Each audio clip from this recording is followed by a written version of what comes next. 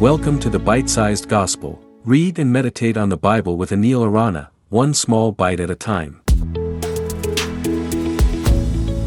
Hello and welcome to the Bite-Sized Gospel. Today we will reflect on Matthew 21, 14 to 16. Listen. The blind and the lame came to Jesus at the temple, and he healed them.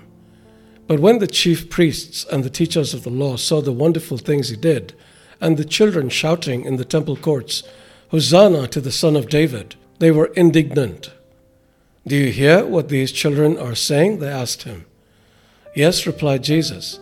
"Have you never read, 'From the lips of children and infants you, Lord, have called forth your praise'?" And he left them and went out of the city to Bethany, where he spent the night.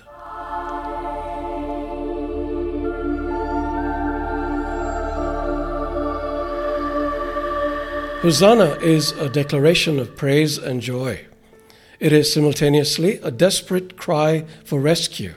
It comes from a Hebrew expression that could be read as "save us" or "praise to the Savior."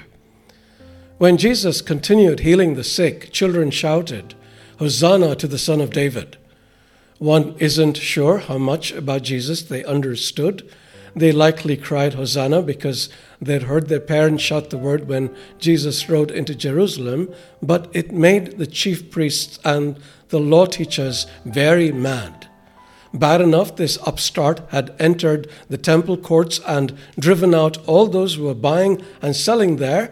He then healed everyone who was sick, and now the little kids were shouting his praises. Matthew says they were indignant, but Mark and Luke say they began looking for ways to kill him.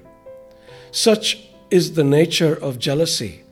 And if we want to avoid a murderous spirit taking control of us, as it did these religious leaders of the past, then we need to ensure that we take steps to combat jealousy.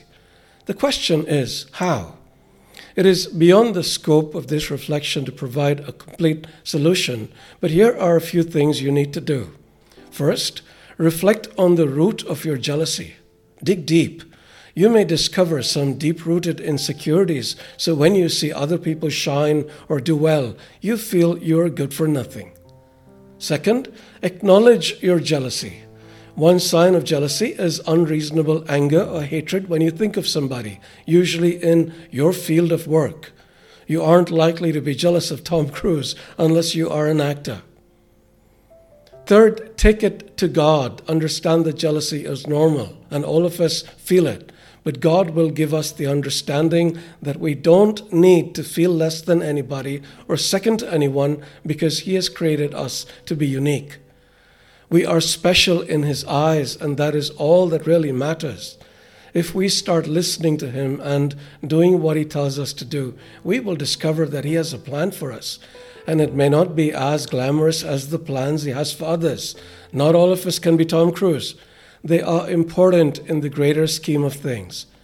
All that God looks for is faithfulness, and we will be rewarded for all eternity. May the Spirit be with you. Thank you for listening to the Bite-Sized Gospel. If you enjoyed this episode, please share it with your friends. For other great content, including live sessions, visit www.anilarana.com.